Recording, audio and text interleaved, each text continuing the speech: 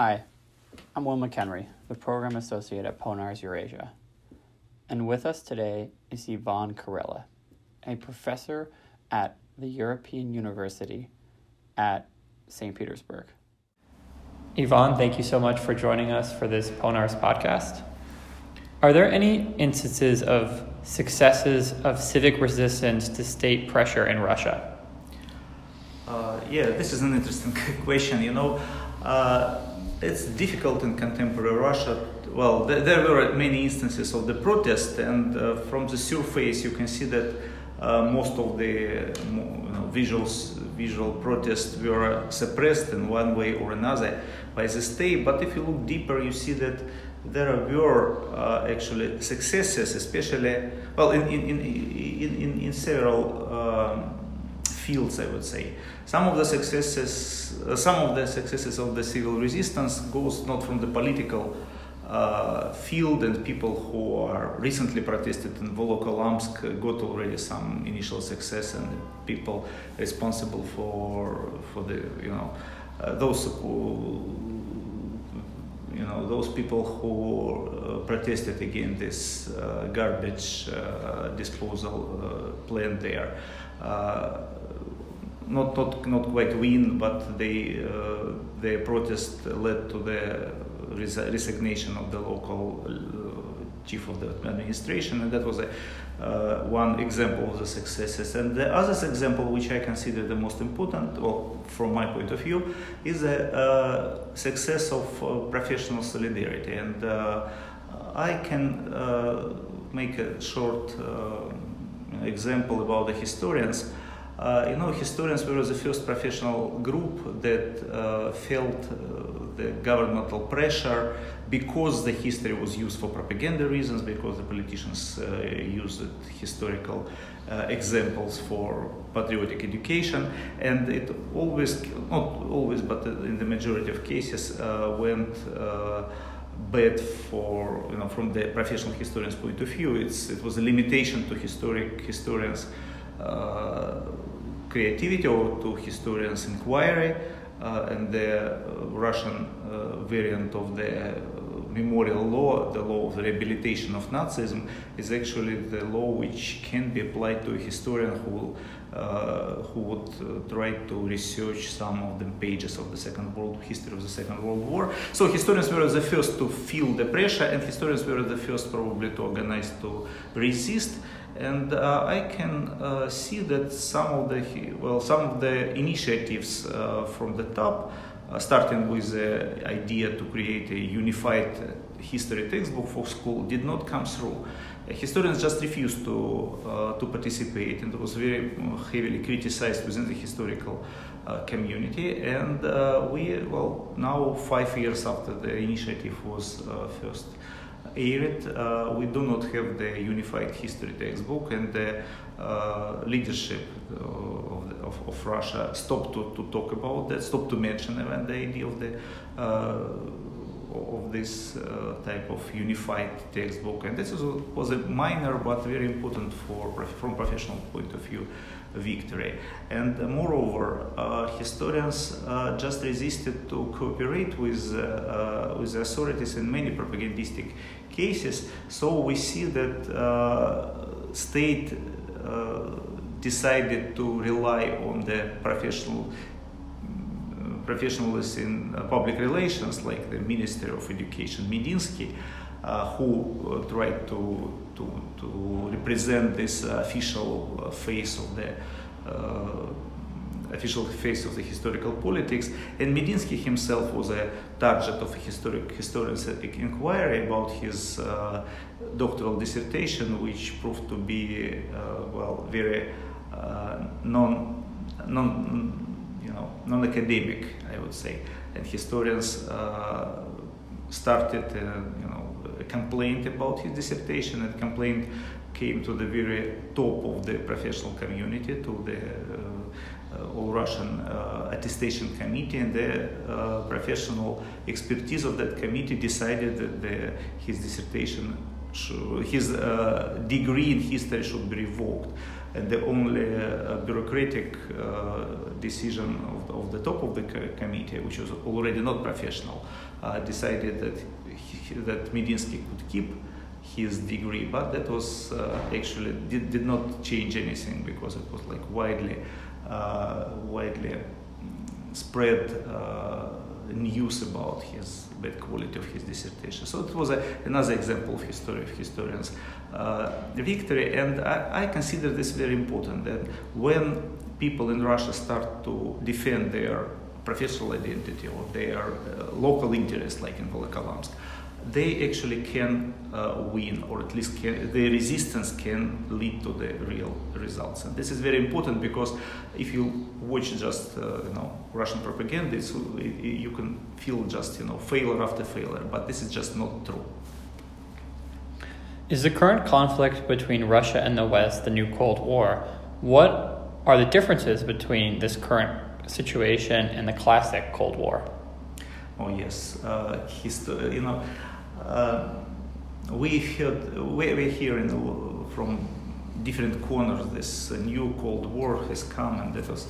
But anybody who studied the real Cold War, that Cold War which started in the late 40s of the 20th century, can find that this is a very different situation. At that time, there were two competing ideals on the globe, like ideal of liberal democracy on the one hand and the ideal of the communist paradise on the other hand. And that was actually quite attractive. Both of the paradigms were quite attractive. So that was a big ideological struggle between different visions of the future. And that is a major difference from the current situation, because now we don't have any competing idea, despite the liberal democracy is still there, but there is no idea of the communism utopia, and neither anything else which is which pretend to be the difference, or like traditional values, are not the vision for the future. It's actually when the liberal democratic ideal fights the traditional values, it's not fight for the future, it's fight for, of the vision of the future with actually the forces of the past. It's, it happened like 100 or 200 years ago, and it's a different type of struggle. And this is, from my point of view, the major difference. I mean, the traditional values are not attractive globally as a vision for the future, because, traditions are different, and the tradition of like Russian Orthodox Church are different from the Muslim traditions or from Buddhist tradition. You cannot unite people under this. Yeah. And of course there are the differences. Russia, with all of the attempts to return a great status, is just less and weaker economically than the USSR used to be, and especially USSR with a global network of client states, of the allies, and Russia does not have this network of client states. There are a few, but like Abkhazia or but it's incomparable to what the Soviet Union was. So when people speak that we now have back in the Cold War, we actually into Cold War in just one dimension, in the rhetoric. I mean, the rhetoric of Cold War is back, and people use the formulas, use the words which they memorize from the childhood, from the time of real Cold War. It's something which is here in the discourse, but discursive Cold War and the real Cold War are two big different things. Do you see any reason for hope? Okay, I do see reasons for hope, both in Russia and for the international relations. Probably this hope will not. The hope for the future, hope for the best in the future, I would say. In Russia, maybe not tomorrow, not today, but eventually, as a historian, it's good to be a historian, to think about by centuries or by long terms. If you think about short term, just one presidential term, it's maybe not so many reasons to be optimistic. But if you look beyond the current current politician generations, I would say that Russia today, with all of the all of the downsliding of the achievement of perestroika, still Russia today internally is better than the Soviet Union of my childhood in terms of freedoms. Well, there are different possibilities to compare, but in terms of freedom, well, I am and anybody in Russia can travel abroad, and people still can speak and write whatever they want. Well, somebody started to become cautious, but it's still huge difference with what the Soviet Union was. It was a total control of the thought, of the speech, and now we still have. And this is a very important difference. So with all of the backslide of all of this of today's Putinism, let's say, Russia makes steadily steps forward, and I'm more than sure that as soon as we have some change in the regime, and we'll eventually do it, eventually in 6 years, or early, maybe a little bit later, but well, within the decade, I'm sure. As soon as we have a change, Russia will change into right direction, because it was a lot of forces inside Russia which are now, well, quite suppressed, but the forces that want to renew Russian society and Russian politics, and this is a reason for my hope internally. And the international relations, well, it's connected to the previous question. We have a rhetoric of the Cold War, but this is not a real Cold War, and we don't have the real, I do not believe that the Russian leadership wants a real war, or they are not.